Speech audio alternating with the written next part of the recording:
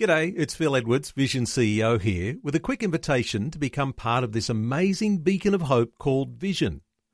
Together we can put our love into action to help people of all kinds build or rebuild their lives on the truth of God. Please consider the part you can play during our upcoming Visionathon appeal, remembering that it's your support that makes Vision possible, including this podcast. 2020, bringing a biblical perspective on life, culture and current events. Weekdays on UCB's Vision Radio Network. Find out more at vision.org.au. Well, if you have any thoughts about the value of our Christian heritage in Australia, something very interesting you'll be excited to hear about today. And that is the man who was the driving force behind the public holiday that we celebrate as Anzac Day. And Reverend Professor John Moses has written a book all about the origins. It's called Anzac Day Origins, Canon DJ Garland and Trans-Tasman Commemoration. John Moses is joining us today. Hello, John. Welcome to 2020. Thank you, Neil. John, this is an exciting thing that you've been involved in, and you're obviously a keen student of history. And when you came across the details on the story of DJ Garland, Canon DJ Garland, something must have leapt inside you for you to take such a great interest. Yes, that's true. I was. You've got to realise that I'm a really old man now. I was born in 1930, and I remember old diggers from the First World War in my hometown of Atherton, North Queensland, who marched on Anzac Day when I was a cub, about 6 years old.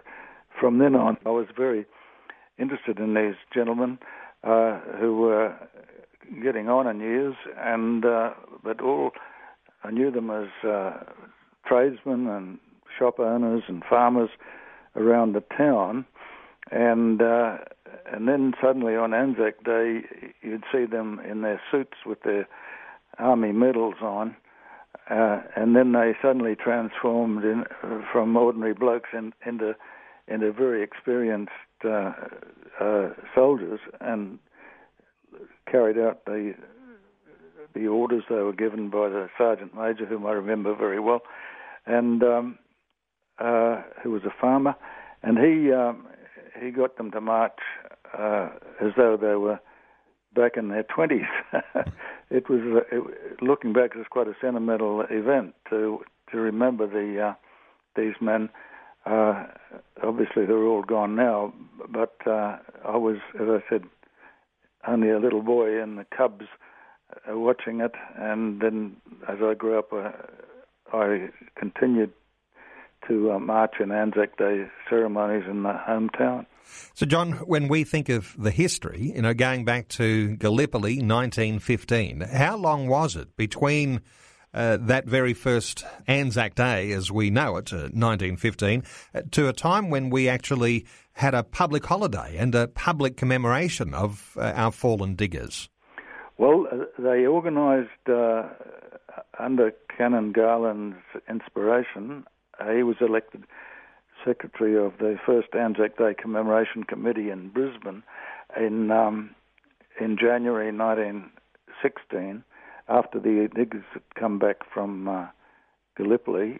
The campaign started in April, as we all know, and in 1915, and then it ended in December, and then a lot of wounded came back to Australia, totally incapacitated men, and whom Garland often ended up burying in the Toowong Cemetery. There are over 300 graves out there, and there are photos of him taking their funeral services.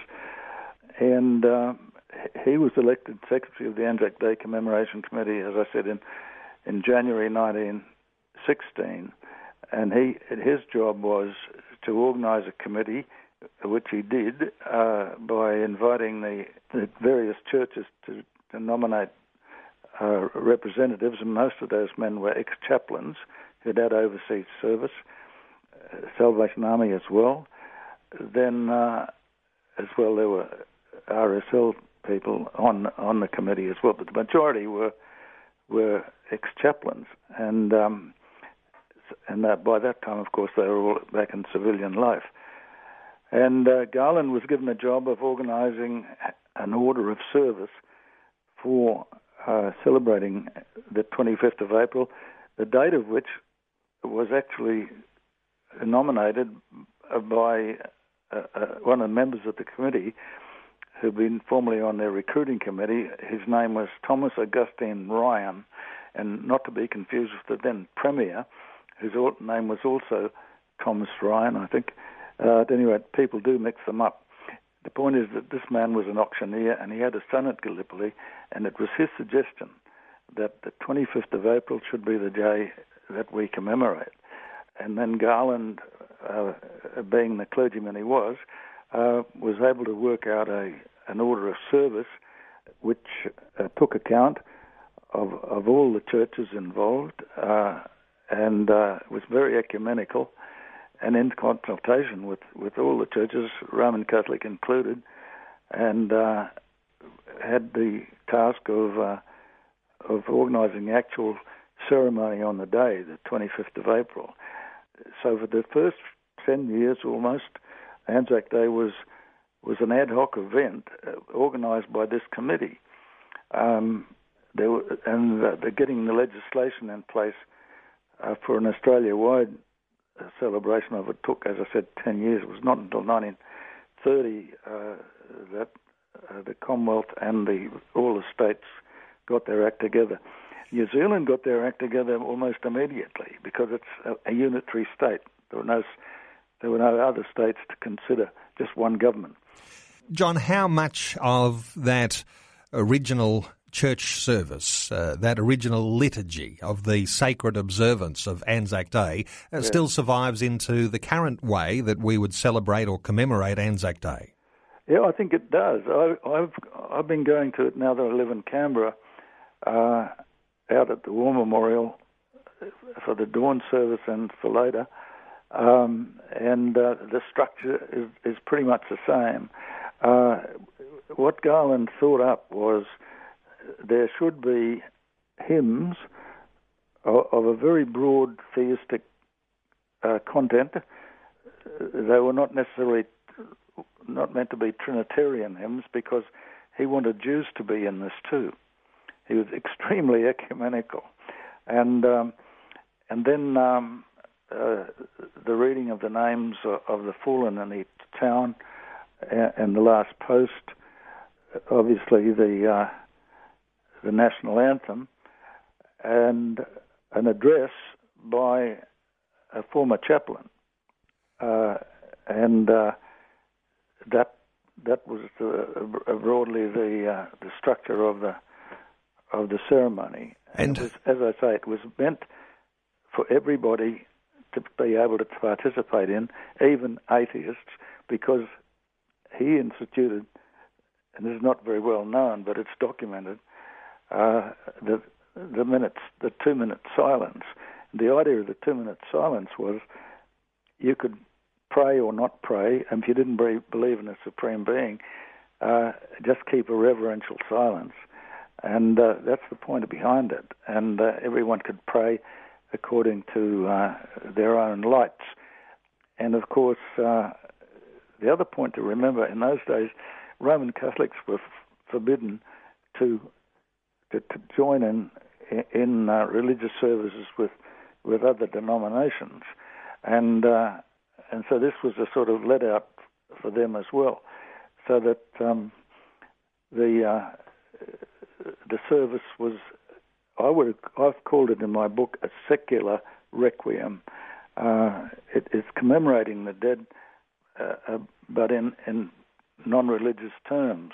But you can make it personally into a religious event if you want to.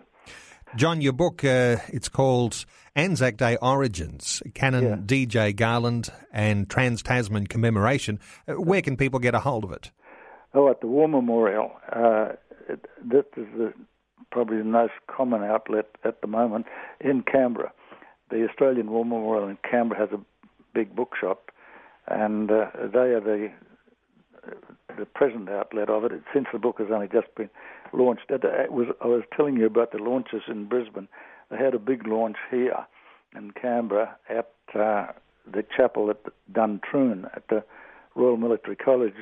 There's a big chapel out there, and it was actually launched very solemnly there, and that was on the 8th of November last, and from then on the book has been on sale at the Australian War Memorial Bookshop. Well, John, for many of our listeners listening into this conversation, your book will be a fascinating read. It is called Anzac Day Origins, Canon D.J. Garland and Trans-Tasman Commemoration. The Reverend Professor John Moses, and we'll talk some more about this in the lead up to Anzac Day. But John, thanks for being with us today on 2020. My pleasure. Thank you. Like what you've just heard? There's more great podcasts, or you can listen to us live at vision.org.au. And remember, Vision is listener supported. Your donation of any amount will help us continue connecting faith to life. Learn more or donate today at vision.org.au.